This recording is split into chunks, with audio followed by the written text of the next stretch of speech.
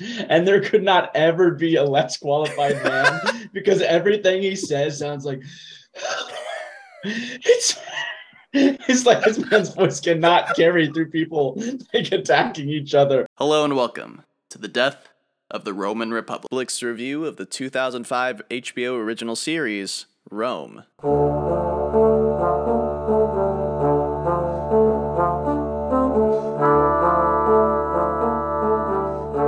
This episode we are covering Season 1, Episode 2, long episode name, How Titus Pullo Brought Down the Republic. Last episode, I had taken point on describing what had been going down. This episode, one of our hosts, Cole, is going to take point in describing what happened this episode. So, Cole, why don't you kick us off here in terms of how did Titus Pullo bring down the Republic? All right, I can go ahead and get us started. So, we start, and we get a little shot of the camp. It is winter, near the border of Gaul and Italy. A slave comes in and tells Caesar that 3 more of his men have deserted him. Now that the fighting is over, everyone in the camp wants to go back home to see their wives, their children, their families, blah, blah, blah, blah. Caesar says that the men who left are all outcasts and idiots and believes that the good men, the true sons of Rome that are loyal to him, will remain and they will not run. They will fight for him still. Make Rome great again. Exactly. His term as consul will be up this coming January. Also, I don't know if we ever get a full time frame of what month it is aside from winter, but it's within a couple months that this is going to be up. Yeah, it talks about that later that episode. I think one specific his term commanding will be up. Yeah. Yes. Mm-hmm.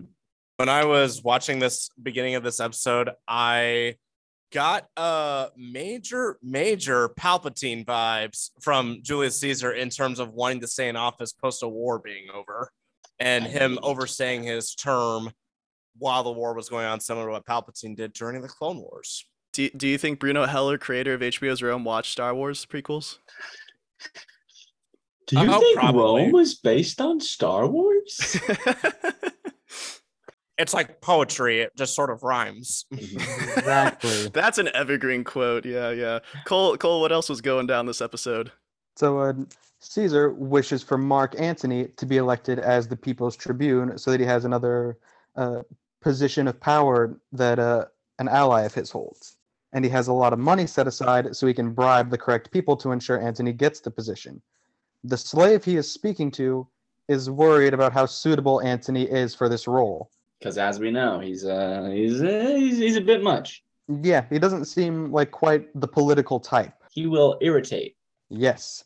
And Caesar thinks about it and agrees with the slave and elects to send, I believe it was another slave named Strabo, but they didn't actually name drop him as a slave, so I wasn't sure.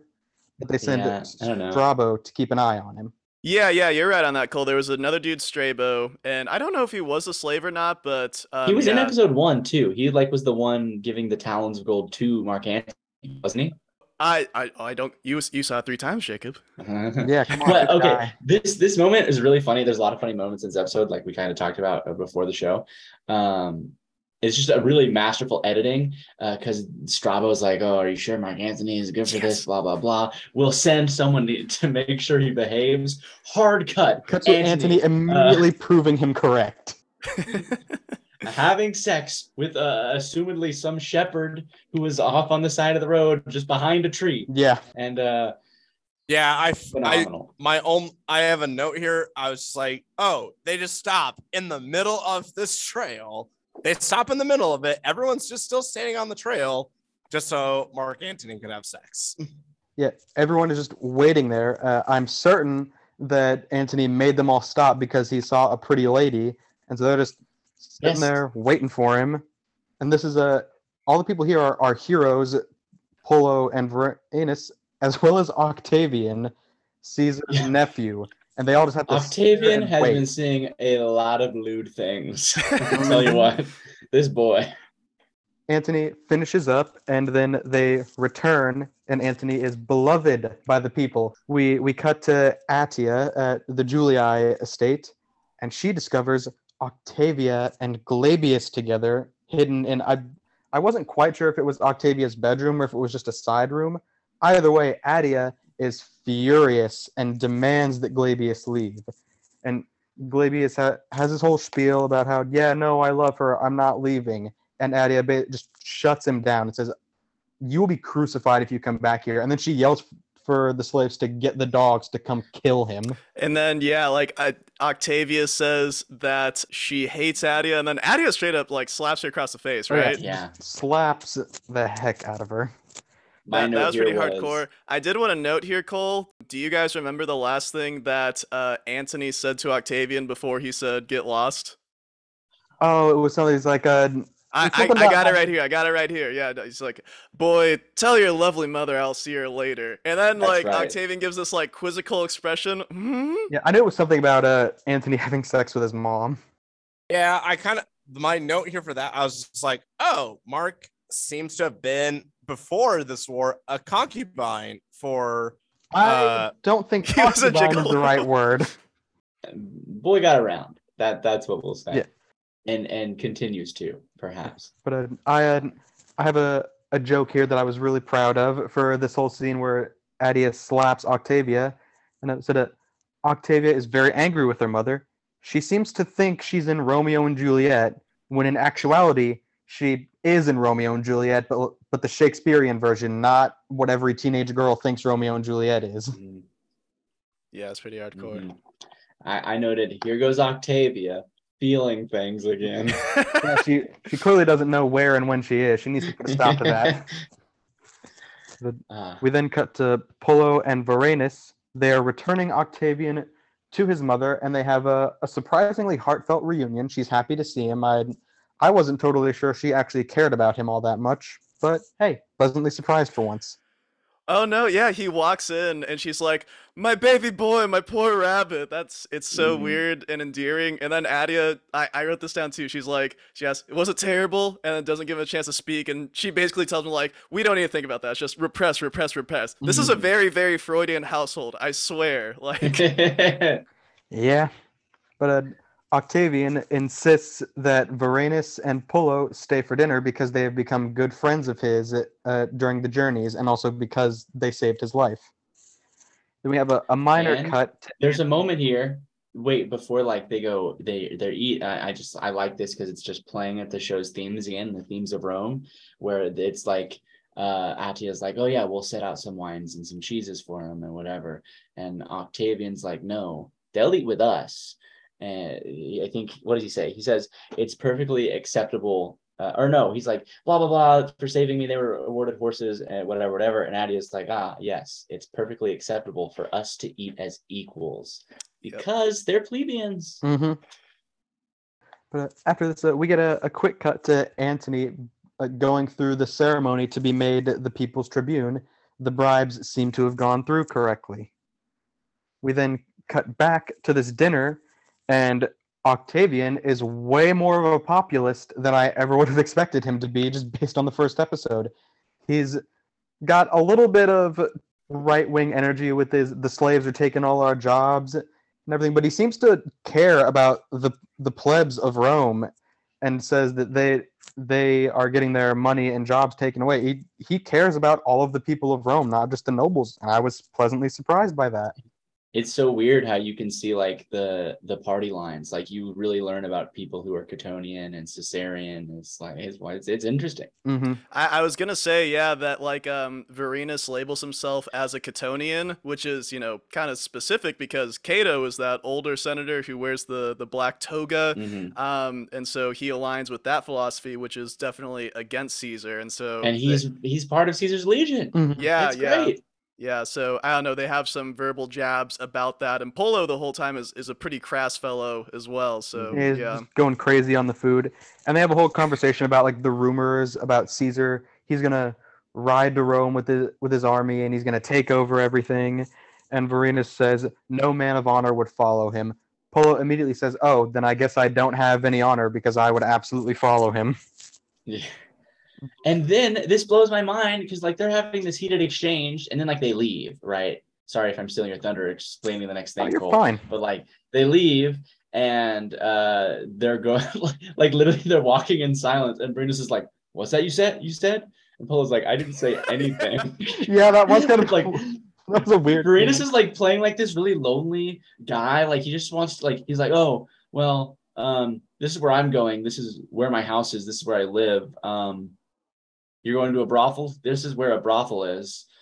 He just like gives Polo all this information because Well, he says specifically, you know, there are cleaner brothels in this area, in this neighborhood. Yeah. So it's like it's so weird because you just see them fighting and like Varenus, they're like ideologically they are batted against one another and just like everything about them is at odds. And then Varenus is like, ooh, will you be my friend? Well, and then Adia also said at dinner, though, it's like, if you don't mind me saying, you two make unlikely friends. And Exactly. It's like that Star Trek meme. It's like that. I wrote that as a note of it's kind of a funny meta commentary on their buddy cop dynamic that we talked about last week. Mhm. And the only other thing I wrote on this was Varenus was kind of, well, I'll be honest though, was being kind of a bro for Polo. At least he thinks he was. Yeah, absolutely.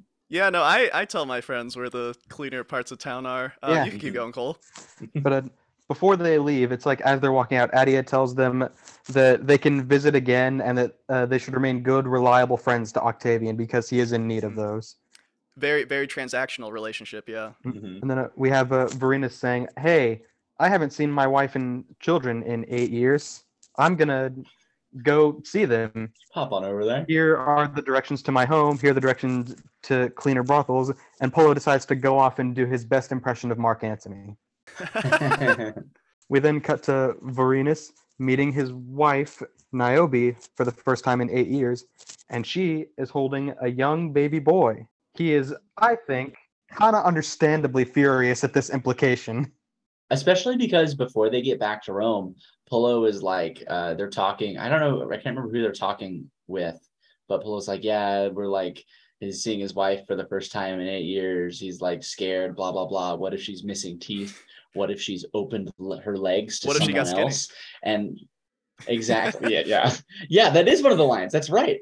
And then Varenus's worst fear immediately confirmed. Niobe has a child. He starts yelling at her. He yells at her and calls her a whore in front of everyone in the area.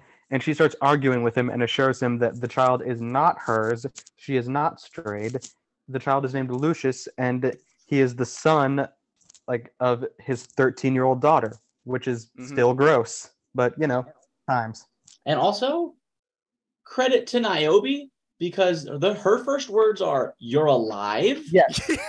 She thought Varenus was dead and did not cheat on him.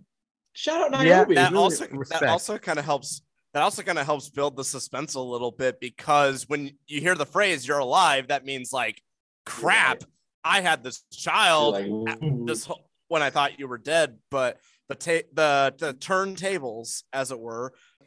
One quick note about Niobe: she's played by Indria Varma, who was on Game of Thrones for 3 seasons.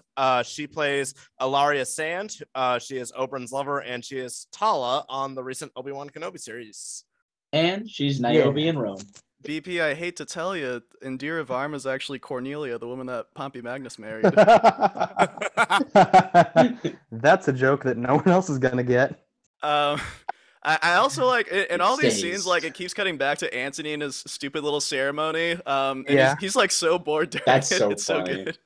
It's so funny. I really like how they keep going back just for a And the only second. other note I had about the scene that's related to the show is that it already kind of seemed like they already had some tension together as a couple before this war even started.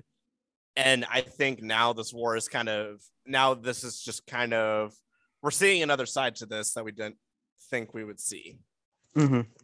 Okay. And then they go inside, and he is introduced to his daughters, and they either haven't met him before or were young enough that they do not recall seeing him, because they Yeah. very clearly do not really understand who this man is, and he goes to interact with them, and the youngest one seems to freak out, and then Niobe says, "Hey, no, Mhm. greet him, like, this is your father, greet him as you should properly."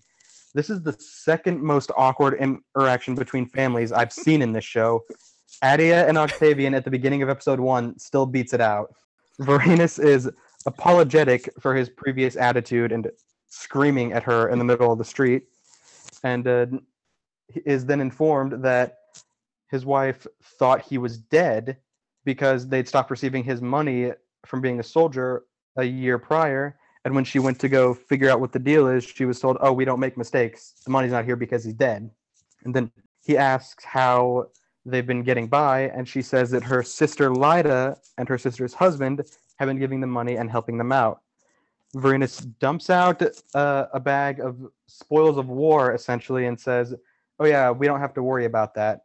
And she looks at this bag, which looks like it has some like golden teeth in it, but of note is a severed penis, which Vorenus claims to have taken from a man he killed. Didn't think that would be worth money, but hey, Rome is weird apparently. And he also talks about how their like official money, like where they're going to get a lot of it, is tied up in the slaves that are going to be sold when the time comes, so they'll have to wait a little on that. We have a quick cut to Pullo engaging in what seems to be his favorite pastime. He is enjoying himself. He really is. And then another quick cut, and they talk about how Antony will be tribune for an entire year. Then there's a scene of Attia holding a secret meeting. Cato, Pompey, and Cicero all seem to be present, and then Antony shows up. My boy. I was initially under the impression that Antony was not supposed to be there, and this whole secret meeting turned out to be a bust, but I was immediately disabused of that notion. It's because when he comes in, Cato seems super shocked. He's like, "Antony." Yeah, And you're like, oh, he's gonna say, "Why are you here?" And so he's like, "Why are you wearing the red robes of a warrior inside Rome?" mm-hmm. You're like, "Oh, And then that's what Antony we're starts to angry about." disrobe, and we all got excited equally, right? Yeah. And then Cicero's like, "No, that's not necessary." Or- Antony is like, "Oh yeah, okay, I'll just keep it on." He had no intention to take it off, so yeah. Like Antony is basically Caesar's emissary there, trying to negotiate the compromise, and Octavian sneaking in, listening. You know, his second favorite pastime, sneaking in, listening to politics. We all know what number one Yeah. is, obviously. Still involves sneaking. But yeah, Caesar wants command over a legion province because that'll give him legal immunity from the case that the Senate seems to want to build against him. Pompey insists that Caesar must resign within the next 2 weeks.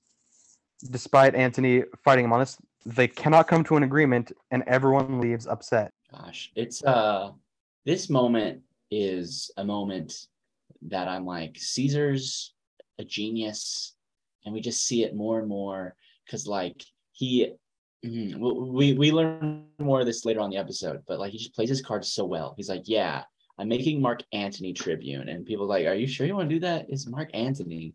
He kind of ruffles feathers." But that's what Caesar wants him to do, is like piss people off and make them angry and upset. And then because Caesar wants an excuse to go to war and battle. And so Mark Antony kind of causes that because he upsets the Catonians. And he has that a great line in this scene where like, they're disagreeing. He's like, Caesar may only have one legion, but snow always melts and the others can travel here, whatever is what he's insinuating. Mm-hmm. And they say some more blah blah blah, and then the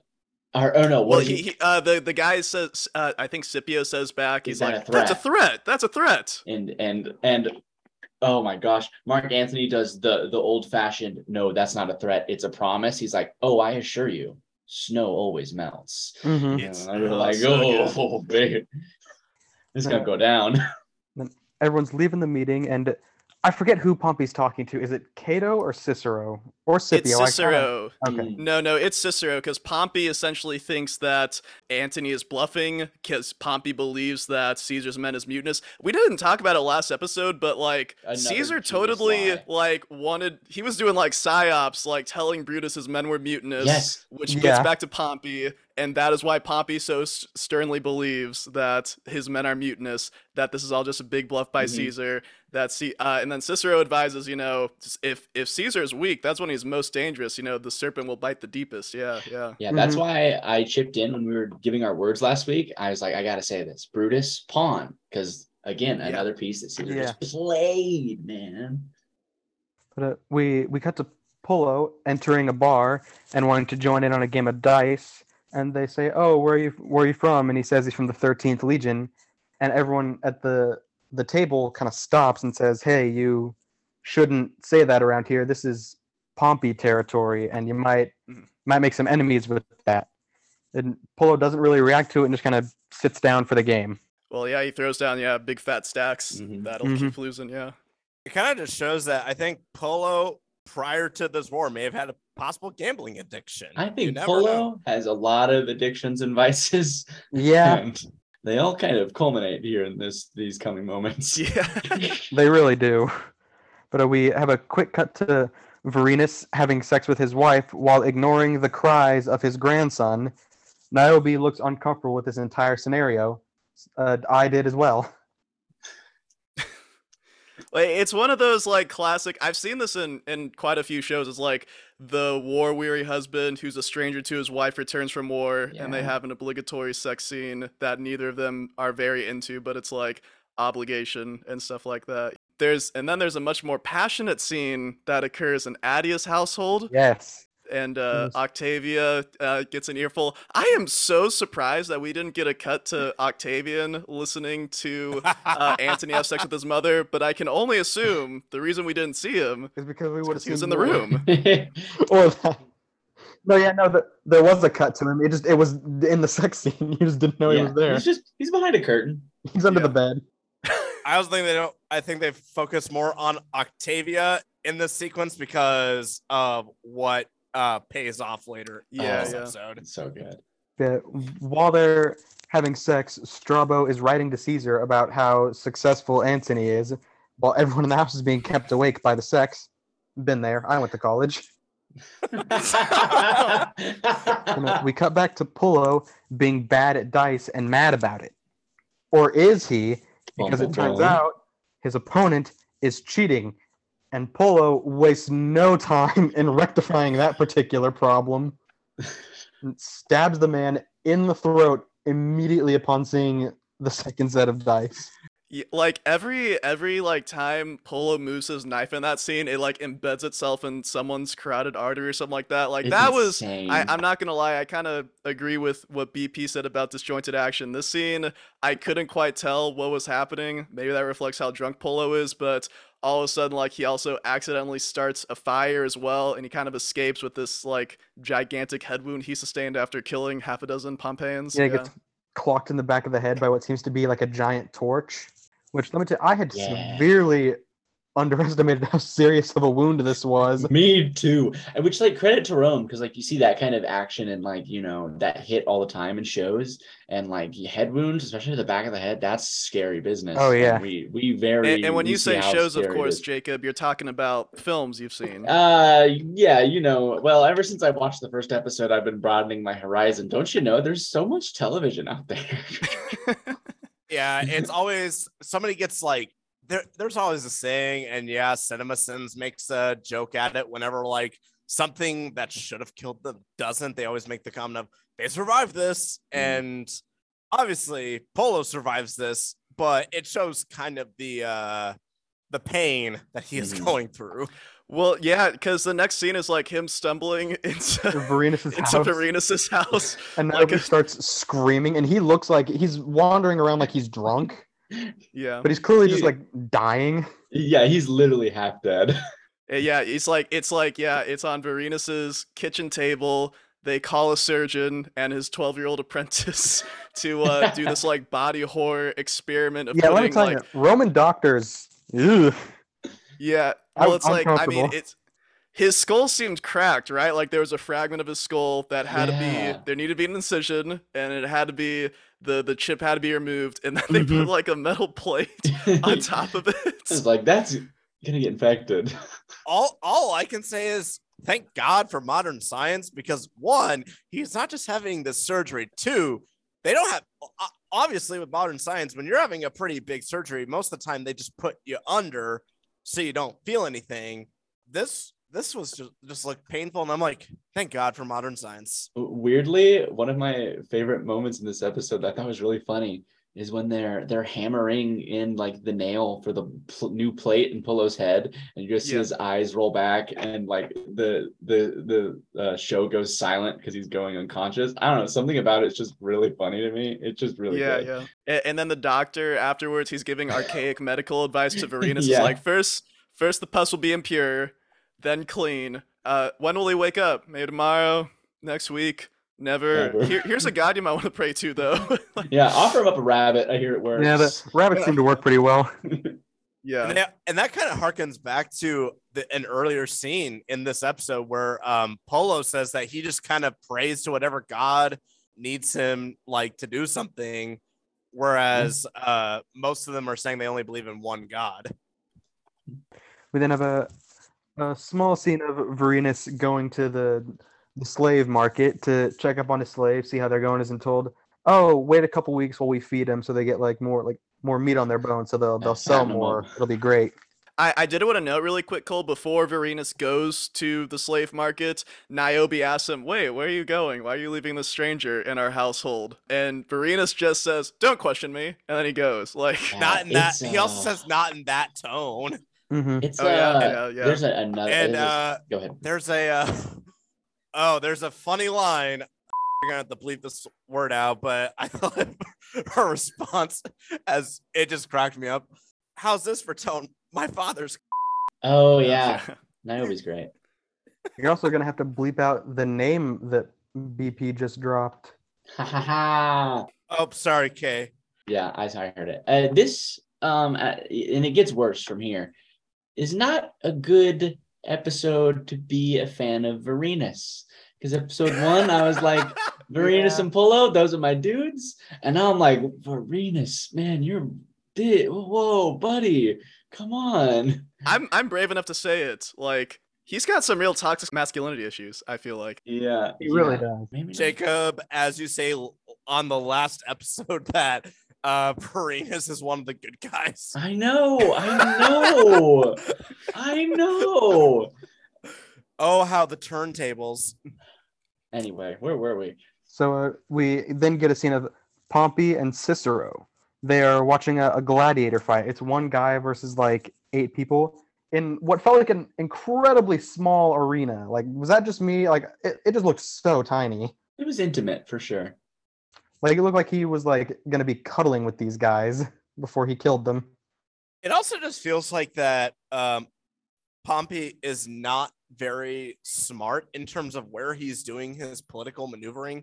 And what I mean by that is like he's in like earshot of a lot of people. Yeah. And if he's trying to maneuver some plot against Caesar, that could really come back to bite him. Yeah. Because he's not being very careful how loud he's being, and 2, where he is. Yeah, Pompey and Cicero, they're talking, well, their machinations. It's kind of complicated, but Pompey is asking Cicero to support Scipio's proposal at the Senate tomorrow, which is about Caesar. Cicero says, why do you need me? I don't have that many allies. But Pompey says, no, you're the voice of the moderates. They are going to follow you, friend Cicero. And the motion is that Caesar must disband his legions, return to Rome to stand trial, otherwise he'll be considered an enemy of the state. And Cicero says, well, Caesar's not going to go for that. Caesar's just going to declare war on us. But Pompey, he's trying to play 4D chess. He predicts Antony, who's the tribune, is going to veto this. But so, they're not going to officially call him an enemy of the state, but Caesar will get the message that most of the Senate is standing against him. He does not have friends here. Cicero says he can't vote for this in good conscience, but Pompey says that if you don't vote for this tomorrow, then I am going to Spain where my legions are, and you can just fend for yourself. So yeah, Cicero's in a bit of a quandary. Yep. Then we cut to Varinus meeting the baby daddy for the first time, and he does not approve of the young boy. Okay, we wrote down the same exact quote. It's just it gets worse. Don't you know this girl is my property? Yeah. And Varinus just keeps insulting. It's not like too mean, I guess, but he's not like cursing at him, but he keeps like dressing down this like 13-year-old boy and stuff like that. When do you become a man? He's like, next month. But so he initially doesn't approve, but Niobe talks him down and gets him to agree to the marriage. They then go back inside and begin arguing about the boy. Polo seems to be awake. I was shocked at how quickly that happened. Power of prayer. Yeah, Truly, must have sacrificed that rabbit. the only explanation. But at the Senate meeting, Scipio puts forth the motion to brand Caesar a criminal. Cicero elects to go along with this, and so all the moderates join, and they start breaking out. Like a fight starts breaking out. It gets kind of rough, and Cicero is like gesturing to Antony, like, use the veto, come on. And Antony tries, but they can't hear him because they're all fighting and it's too loud. Yeah, that was a really good scene, I thought, because like I thought like Cicero legitimately looked terrified and he's like screaming at Antony to veto this, and Pompey, who's like this was his plan for Antony to veto this, he's also screaming and seems pretty worried that Antony needs to do this. Antony doesn't even know like his powers at all. He's just like, what's up, everybody? I'm Tribune, didn't you hear? That's pretty cool. He's probably drunk at this meeting. Yeah. Imagine a U.S. Senate meeting turning into this type It's happened before. So pre-Civil War? Pre-Civil War. I mean, in 2022, though, I would imagine I could see this happening. We can only hope.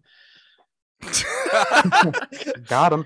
But the majority of the Senate don't hear his call for the veto, so it is not accepted. Then Cicero and Pompey are desperately looking for an out, because if Caesar is declared a traitor, he will be forced to openly oppose Pompey and will have nothing to lose. And they're speaking to this decrepit old man who I'm not sure his exact position, but is in some, like, he's of some standing because they're all listening. He's like the scribe, kind of. Well, yeah, I think it's like in formal parliament, he's like, master at arms or something like that. But he's basically a master of ceremony. In Rome, his official title is curule magistrate. But it's like, due to the procedure, he did not hear Antony, and it's Roman politics is religion. They cannot resettle it. So they're mad about that, but they ultimately find a solution that if they call another Senate meeting and say that it is the same session, it's considered the same session, then once they all reconvene and it's the same session, then Antony can easily make his veto and disaster can be averted, because right now Caesar is considered a traitor. They need to meet up again so Antony can veto it to settle things down. Actually, I think that's pretty smart thinking, because they were making that comment like, we didn't adjourn this meeting technically, and I think that that's very smart. Yeah, Cicero is a man who's read Robert's Rules of Order. Truly. Pompey declares that Antony must be protected at all costs because he needs to be alive and safe so that he can use his veto when the time comes. Elsewhere, Antony is also made aware of this fact, and unknowing of how on the same side they are, is all but certain that Pompey is going to try to have him killed, and instructs Vorenus to gather all of his men. Well, to be clear, it's like Antony learns there's going to be another Senate meeting tomorrow, but thinks that Pompey is going to try to set him up. Yes, thank you. We then cut to Pullo playing with baby Lucius, and seems to be a lot better with kids than I had initially expected him to be. They are giving me such whiplash with Pullo, because it's like, here's this brute. He's a killer. He loves gambling, and he likes to sleep around, and maybe a bad guy, but also a really good guy. Just actually a good guy, like good. He's a brute with a heart of gold. He's good to Vorenus. He's good to Vorenus's children and grandchildren. He's like the ultimate homie. He's also good to, I'm already forgetting her name. Niobe. Yeah. Niobe. Yeah. Like, he's wingmanning Vorenus, because like Niobe's talking about how bad Vorenus was, and Pullo's like, well, the whole time we were out at war, he was talking about how he couldn't wait to come home and see you. He never took another woman. And he's like, yeah, Vorenus and I have been best friends since day one, and he loves you. He's the whole time we were at war, never took another woman. Unknown to them, Vorenus has walked into the house and is hearing this conversation. Mm-hmm. It also kind of shows like how quick, like, going back to Pullo for a second here, like how well he's treating all of them, because Niobe trusts him as a confidant pretty quickly. Mhm. Well, he sustained a lot of head injuries, so he might not Yeah. remember it. Maybe he's only good with kids now. Niobe also says that, she says, I know you're lying, Polo, because Marina says that you're not my friend, or Ye- you're not friends. Yeah. Mhm. Yeah. And then he also defends that. He's like, yeah, he is what he is. Which I don't necessarily like that he just kind of says it like that, but Then Vorenus makes himself known and tells Polo that if he's able to walk, then that they are to meet at the house of Attia. And he gives Niobe some more money and tells her that he holds a deep affection for her, instructs her to keep the children inside for the duration of what's about to happen, and that they will talk when he returns. Which, good for him. Good for Vorenus. It seems like he wants to try to do a better job. I sure hope he's able to return. Yeah. Adia continues to act like a harpy to Octavia. It's time. It's time for the best scene of the episode. Everyone get in. Octavia just side eyes Adia and asks Antony if the screams that Adia releases during sex are as obnoxious to Antony as they are to Octavia. She then does a very accurate impression of what Adia sounds like during said intercourse, and then just grumpily starts eating grapes. And Antony smiles and says she actually did a pretty good job. Yeah. Well, Antony's quote is great. He's like, she has you exact. Yes. He's playing along. He's having a great Mhm. time. Have you guys seen When Harry Met Sally, by the way? I was No. about Nope. to make the quote. I'll have what she's having. Well, it's like I didn't realize it when I watched it in 2017, but I mean, this is basically an homage to When Harry Met Sally. What Octavia does happens in that movie from the 70s. Just wanted to credit where Oh. credit's due. Yeah. It's a movie from the 80s, but okay. Oh, is it? Okay. 1989, 87. We'll have to fact check that. Yeah, I won't. Someone will. I won't. But we then cut to Antony walking to the Senate building with all of his men around, and they're looking at the crowds around, and Polo sees a familiar face. He sees one of the men that was at the bar that he met. This is great payoff from seeing the title of the episode on the HBO app. Is like Titus Polo, the man who brought down the Republic or whatever. And like, they are not supposed to fight. And you see the man in the crowd and you're like, oh, it's all going to fall apart instantly. You would know exactly what's gonna happen. It's because Polo's gonna kill this dude. And yeah, it's all personal beef that like sets this whole thing off because Polo and the Pompeian, they lock eyes. The man stabs for Polo, who is right next to Antony. So Polo, again, whatever he touches just dies like a slice him in the neck. Yeah, and you can see Pompey just you can kind of see the defeat in him, and almost because he's just like, I'm done. You can hear the defeat too. He runs out on these steps and he said, I said no blood. I said no blood. Well, yeah, it's like, I mean, as soon as Polo kills the guy, all the Pompeians start attacking Antony's men, and Antony's men obviously fight back. Vorenus gets like stabbed. Yeah. Hurt. See, that I didn't know that until closer to the end of the episode, because harkening back to a problem I had in the very first episode is a lot of the action is up close and it's quick cut and things like that. And you kind of miss some things when I feel like something that important to the storyline should be seen clearly. I mean, it was a little disjointed, but I will say that I caught that it was Vorenus that got stabbed when I watched it. Like, I noticed it. Although, yeah, I did notice it, but I could see how people miss it. Mm-hmm. But anyway. Antony's forces, by the way, like Antony walking with all his men in the street, that's like 30 tickets to Minions, please. Like, it's such a, modern memeable, stuff like that. Yeah. But Antony retreats, the Senate motion stands, Caesar's then motivated to invade. Caesar gets the letter about what's happening, and he's like, when's Antony getting here? About an hour.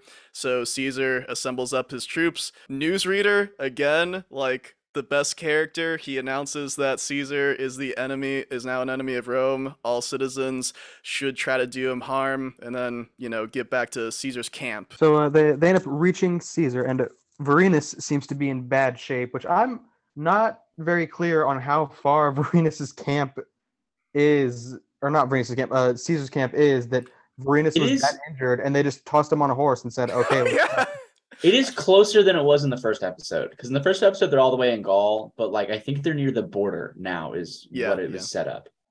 Yeah, I didn't say it in the first episode, guys. If it helps, picture Gaul as like modern France. That's basically what Caesar conquered for easy access. So yeah, they are very much playing with how far you can ride on a horse and stuff like that throughout the series. Mm-hmm. Caesar is surprised that Pompey would act this aggressively. It seems very out of character. Antony tells him that he believes that Cato talked him into it. We then have Caesar saying that he wants to see what his men want to do next. I mean, he knows what he wants to do, and he knows he's going to get the men to agree, but he has to put on the show. Yeah. Antony tried to wash up, and he's like, "Nope, you're perfect as is. Yeah, keep that makeup on, honey." This sends the message that I want. Oh yeah, Caesar also asked Antony for any men that could be honored, and Antony tells him that Pullo should be because he drew first blood. Wow. And again, like they don't realize either that the dude wasn't even going for Antony; he was trying to just kill Pullo. Yeah. Caesar gives a very rousing speech, which I didn't put the quotes in here. I didn't think I could do it justice, but he paints himself as a hero and Pompey and his compatriots as a madman. He then asks Pullo to step forward and gives him 500 denarii for drawing first blood. Pullo then agrees to ride with Caesar, and the rest of the men do as well with great cheer. Everyone is ready to go take Rome down and put Caesar in charge. So they start to cross the Rubicon. Pullo rides in a carriage with the injured Vorenus. Vorenus wakes up and realizes they're crossing the Rubicon and is angry. He doesn't want to be there. He is no traitor to Rome. He does not want to be a part of this. Just to be clear, guys, and check, does everyone here understand why Caesar crossing the Rubicon is so significant that Antony would wink at a child? I do. You want to take it away, Jacob? So, I mean, being an active general, I mean, it's hard to explain exact because Rome is playing with the actual history, but essentially, if he crosses into Italy at this time, he is not allowed to do so, and by doing so, he is essentially declaring war, or the fact that he is attacking by crossing the Rubicon into the border of Italy. Yeah, because as a general, he's supposed to stay in his assigned territory in Gaul. By crossing the Rubicon into Italy, he does become the renegade. In the TV show, he's a consul, so he should be in Rome, but whatever. Does it say that for sure, that he is the consul at this time? I think so. I'm pretty sure in the first episode they said that he and Pompey were both consuls. What? I know it said they were rulers, but was it consul specifically? They never said consul specifically. I'll give them that. Okay. That's what I inferred from ruler. I did want to say here, Vorenus stays just having the worst luck possible. Man, got stabbed. And then he's like realizing he kind of sides with the Optimates and doesn't want to be a Caesarian. And then he's like, oh, we crossed the Rubicon. I am now a rebel against the country that I love. I don't want this at all. And I've been stabbed. Yeah, Pullo tells him, it doesn't really matter, buddy, whether you want this or not. You're in it now. Mm-hmm. But Vorenus believes they will be crucified and killed. And also, I believe he's the one that comments, he knows that the man is going after Pullo and not Antony. Yeah. Mm-hmm. Also, it seems like a poor decision on that guy's part. He's like, this is the moment that I'm going to kill that guy. He's going to be around. Just wait. He'll probably go to that bar again. And then like the very final scene is like the public panic in Rome. It's like the dude, it's like it's like a comedy movie scene where it's like the dude just running around yelling fire in a theater. He's saying Caesar's in Rome and Caesar's in Italy and everyone in Rome is freaking out. And the very last thing is like Niobe breastfeeding the baby. I just want to check in. We all pick up on the implication, right? Yes. Yeah. Yes. I made some notes prior in the episode. Because you had said I don't think Jacob got it. Yeah, he didn't. I have to say, this changes a lot for me. This was my least favorite scene of the episode. I was going to put on my bad because I was like, this just feels uncomfortable. It's such a close-up personal moment. But wow, the first time I watched it, I was like, oh, yeah, I guess that makes sense. I guess she might be able to nurse the baby. She could be looking after it. Yeah, sure. That's fine. But now I'm seeing what you guys are implying, and I'm like, oh man, this changes a lot of what I think about Niobe. Not really, but because she thought Vorenus was dead. I have to process this. Earlier when you said, yeah, she stayed faithful and is taking care of the grandson, I was like, mm-hmm. Oh no. Yeah, when she brings up that, like, yeah, this is my grandson, like this is your daughter's, I remained suspicious. Like I didn't buy it. Who is the father? That is a great question. I'm not sure we know the answer to that yet. I How don't know was if she able to convince the 13-year-old to take credit for the baby? And like when there were a few side eyes between the kid and Verena, the daughter, just like kind of looking back at Niobe, I felt like. Mhm. I mean, you think about Jacob, you asked the question about like how does she convince a 13-year-old to go along with this? I mean, if you think in that time period, like kids had to like mature their minds very quickly to understand like the situations that they were in. Yeah, I know. It just seems like such a bizarre conversation to have. And Yeah. like yeah. There's a deleted scene where she says, "You're my property, so here's what you're gonna lie about." It feels like the conversation almost doesn't happen because Niobe didn't know Vorenus was alive until she sees him. She runs into the house after being like, "Oh, this is bad." Hands her the baby and says, "Oh yeah, this is your daughter's baby." And the daughter's like, "Huh? What's happening?" How about, guys, we get to just overall thoughts on the episode? Does anyone like want to share anything before we kind of get breaking out here? I'll go first, just very shortly. I enjoyed this episode. I think it, to a certain degree, I enjoyed this episode more than the very first one. I did not find anything that I disliked about this episode. It was pretty good overall. You get a lot more characterization of certain people, especially Mark Antony, and all the political machinations and maneuverings are, they're interesting. How they're, again, like trying to outmaneuver each other, but it's like the failure of personal relationships and Titus Polo's actions and that personal vendetta that in the show is bringing this all down. So it's a pretty good episode in my opinion. It's great. So many good moments. I agree. Mm-hmm. Yeah, this is my favorite thus far. It felt way more dense than the last episode did. It felt like just like everything was happening all the time. And also, I'm happy that Pompey, I feel, got to show his chops a little more. I was not very impressed with the man in the first episode. Did not portray himself as a smart man or like what I would expect out of a leader from Rome. And in this episode, he was playing some 4D chess. It didn't exactly work out in his favor, but I don't know if I would say that's his fault. No, it wasn't. Yeah. I really liked this episode. They always say like a show always has two pilot episodes. The first one is really pure introduction, and the next episode is really like the Kickstarter to the official storyline. And I think that this is kind of setting more wheels in motion for what is to come. Yeah.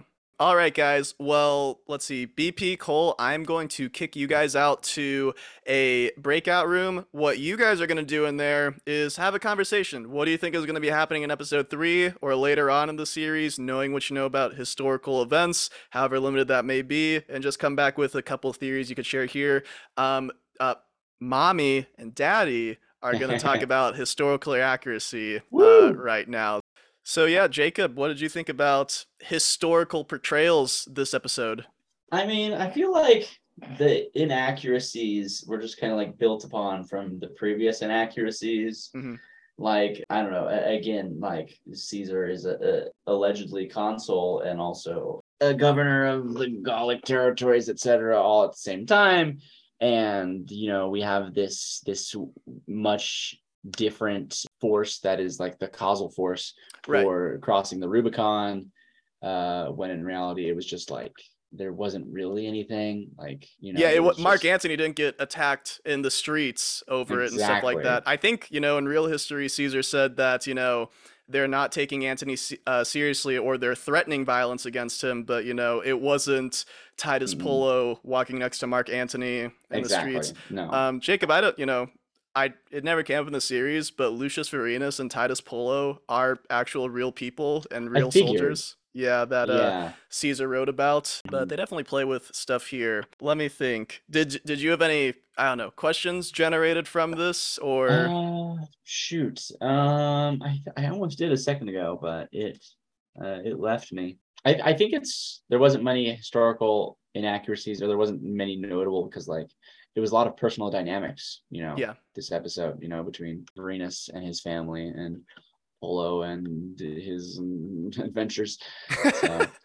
Yeah. Before we let them back in, I just wanted to say this. If corrects me about a film one more time, I'm going to drop that clip from our first episode. We're going to do it. We're going to do it. Deleted scenes, baby.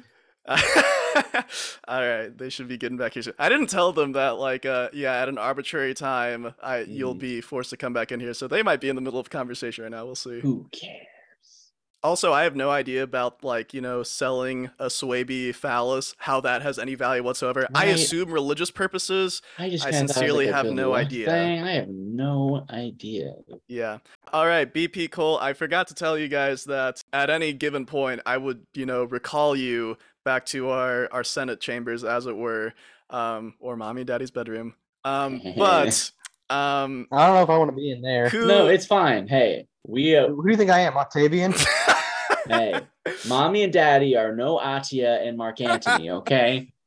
Yeah. Hey, I don't know that Anthony isn't his dad. You might my do God, Cole theory crafting. Podcast information, but I don't know that. Yeah, my headcanon for ancient Rome is that. But BP Cole, any future thoughts of where episode 3 could take us, or what we're going to see in the near future from the show? I brought up that I'm very excited for two things mainly.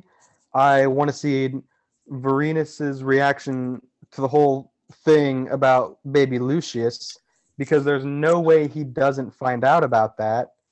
And also, I want to see Caesar and Pompey sit down and have a conversation. Like that, I am very excited for that. I countered a couple of those theories. I do believe that Varinus does find out about Niobe and the baby. I could see that going into some possible dark directions with the story, knowing how hot-tempered Varinus is, and we kind of already see what that toxic relationship looks like. And I also am firmly believing that, kind of like in the equivalent of Game of Thrones, where we talk about, we're going to see two characters that should meet and have conversation or have a fight, etc. Cole talked about Caesar and Pompey having a conversation. I think that is never actually going to happen. I don't think they're actually ever going to have a sit-down conversation. I think that things are not going to bode well for either of them. But I don't see either of them really meeting up. I also said that I don't know when Pompey's going to go out. I could see it being like near the end of like the first half, maybe a little later, because I really feel like the season is going to end with Caesar's big moment, so to speak. Ballot theory. I think that Caesar's big moment, I mentioned it on the last podcast where I said that I could see them waiting to have the big moment be the penultimate episode, and then the finale of the season kind of be the aftermath. I see Caesar's big moment kind of being that hard home, being that red wedding, being that moment in the show where you kind of question, where does it go next? Sure. All right. Well, thanks for sharing, guys. I just realized I did this a little bit out of order. I want to also share our favorite, funniest, and possible least favorite things from these episodes here. Let's start again with the least favorites. Get the negative stuff out of the way first. Cobb, did you want to share, or did you have one, or is that negated? I had a negative one, but I have changed my thoughts on it entirely. Yep. So no. Let's see. BP, did you have a least favorite part of the episode? My least favorite part is the part that was brought up as uncomfortability earlier in the episode, and that's the scene where Varinus and Niobe are in the bed together. And the reason why it is my least favorite part is you can kind of get the vibe of why this relationship is toxic, which, it did its part, but it also is still my least favorite part of the episode. Yeah. We're just a bunch of prudes. We just hate the nudity in this show. I tell you what. Hey. My least favorite scenes have nothing to do with nudity. It's not enough. Yeah, my least favorite scene is every scene where they're not naked, actually. Cole, what is your least fave from this episode though?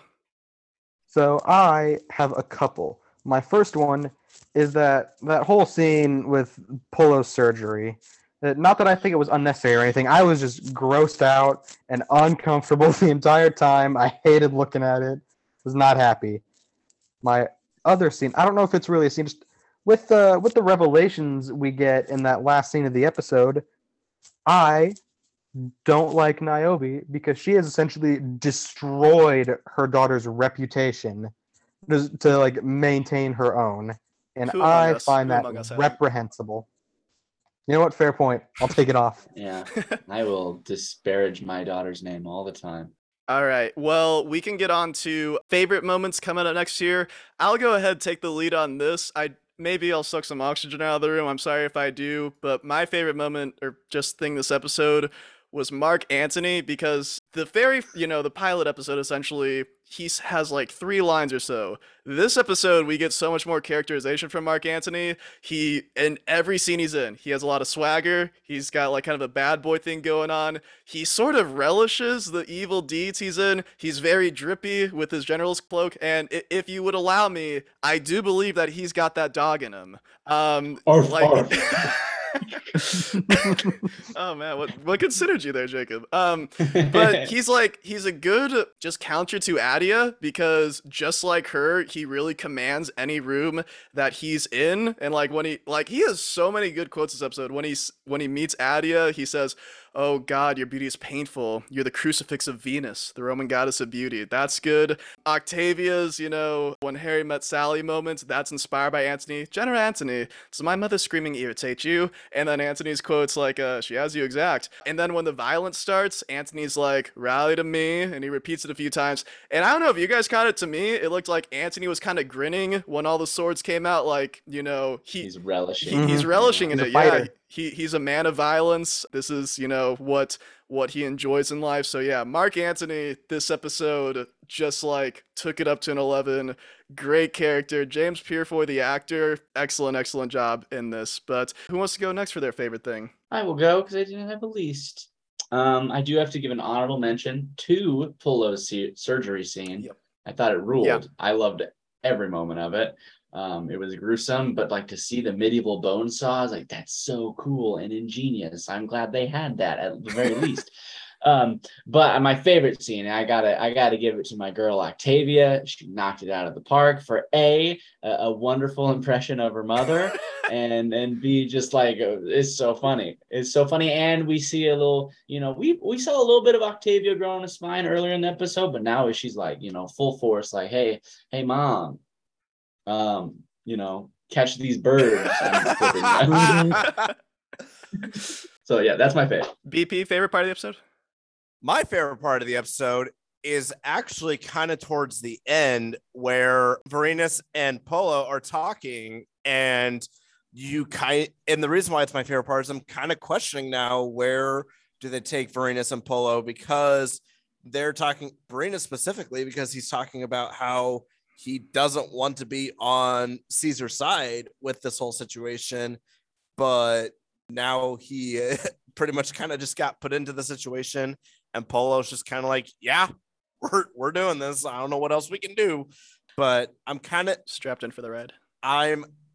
It's my favorite part, and if it doesn't pay off as well as I'd like it to, then I could change that opinion very quickly upon a rewatch. But as of right now, in this moment, that's what my favorite part is, just because I'm interested to see where they go with this. All right, Cole, favorite part? My favorite part was the scene between Polo, Niobe, and Vorenus, where they all where Polo just has that like heart to heart with her. He's playing with little baby Lucius, and he's like, "Hey, Vorenus really cares about you. Like, he's a good guy. He never he didn't stray at all." And Niobe's talking about how he's like a cold man, and that while he was gone, she wished for his return, but now that he's back, she wishes he was gone again, and that he's never said a kind word to her or their daughters. And then Vorenus is seems apologetic when he talks to him. He's like, "We'll talk later." And he wants to be a better husband and father than he has been thus far. I loved it. It was a great heartwarming moment. Just everyone being like nice and trying to be good people to each other. And I don't know how much more of that we're gonna get in this show. So I wanted to relish That's also it. sad though, right? Because he's like, we'll talk when I get back. But guess what? He got stabbed, and now he's coming back as an enemy of the state. Yeah. So That happened to a lot of people on January 6th. Yeah. Truly the Varenuses of the modern age. Yeah, we'll get to our funniest moments, and we'll get on to our much shorter quiz this week. So yeah, I'll go first in terms of funniest moments. Again, Anthony was on a whole nother level this episode, so it's like Anthony's actions that were funny, but towards the beginning, Polo, Octavian, and Varenus, they're waiting for Anthony to finish up, just waiting on the road. And Polo, he's talking about, I'm gonna get drunk, I'm gonna find some prostitutes. And Varenus saying, we can't talk about this under the standard. And Polo points out, what about him over there, Anthony having sex? And Varenus is like, well, he's not under the standard. So I he's thought under a tree. I thought that was funny. I like that part the most. Cobb, your funniest moment? It's a really small thing. It's in the Senate chambers after they've declared Julius Caesar an enemy of Rome. There's the old guy, right? And he's basically in charge of keeping the peace, and there could not ever be a less qualified man because everything he says sounds like it's like this man's voice cannot carry through people like attacking each other. He's like, peace in the chambers. Like, never has anyone been more ill prepared for an event than that man right there. That's a great impression. Yeah. BP, funniest moment, hit us. Definitely the when Harry got Sally moment with Octavia. It is my second favorite part of this episode. Honestly, probably could be tied for my favorite, but it is the funniest moment just because of what Mark Antony says immediately after the impression goes super well. I cracked up immediately as soon as he said it. I think that Octavia brought it to the table, and yeah, funniest moment for me is that scene. Yeah. And Cole, to you? I actually almost chose exactly what Jacob said. Just like that man is in general was hilarious. But what I ended up going with is exactly what said. That whole bit of the Polo saying all the trouble he's gonna get into, and then Varenus saying, "Come on, you're under the standard. Have some like respect." And Polo's like, "What about that guy? He's in charge of us, and he's doing this." And he's like, "He's not under the standard." Yeah. Varenus' delivery, he's like kind of like his heart's half in it. It's like, he knows it's not right. Yeah. So, welcome everybody to our second quiz of HBO's Rome. This is a lot shorter. The standings as of right now: BP 8 points, Jacob 8.5 points. To be halved, we'll see. Cole 9 points. We have 5 questions, gentlemen. Again, BP and Cole will answer first in an alternating fashion. And with that, we will go ahead and get started here. Remember, guys, this is kind of just a guessing game. Don't need to take too long. Heck, you might not even need to describe your thinking here. Just try your best. Question number 1. Caesar implies that he uses money for bribes in order to get Mark Antony elected. True or false? At this point in Roman history, bribery in elections was an open secret, and most politicians engaged in bribery. BP, I'm going to start with you. Is that a true statement or a false statement? I am going to say that it is true that he does use bribery. All right. How about you, Cole? I believe that the answer is true. They were an open secret. All right. And how about you, Jacob? True. All right. That is 3 points for everybody, or 1 point for everybody. Yes, bribery was an open secret. This one was a bit easier. Now I'm thinking they get a little bit tougher. Mark Antony is elected tribune of the plebs this episode. How many tribunes of the plebs are there in Roman politics? Cole, this is going to be yours to answer first. There is 1, 2, 5, or 10 tribunes of the plebs. I am going to go with A. There is only one, because the way they phrase it, they called him the tribune of the plebs, which seems to imply that it is singular in nature. All right, BP, how about you? I'm going to guess 10 just based on the previous episode, because Pompey wanted to veto, and then so it kind of seems like there are multiple people that have like one veto allow or something like that. Okay, Jacob, you look rather confused. How about you? I just don't know what to think. I'm just gonna go one. Gonna go with 1. Okay. BP, you got this. There are 10 tribunes Oh, of the plebs. wow. Yeah. One reason that Roman politics didn't work so well is that 12 people, or at least, had veto power in the government. Pompey is a consul. How many consuls are there in Rome? 1, 2, 4, or there are usually none. Consuls are only elected in emergencies. I'm gonna say B, just given by the previous episode and Jacob mentioning that Caesar is also a consul, as is Pompey.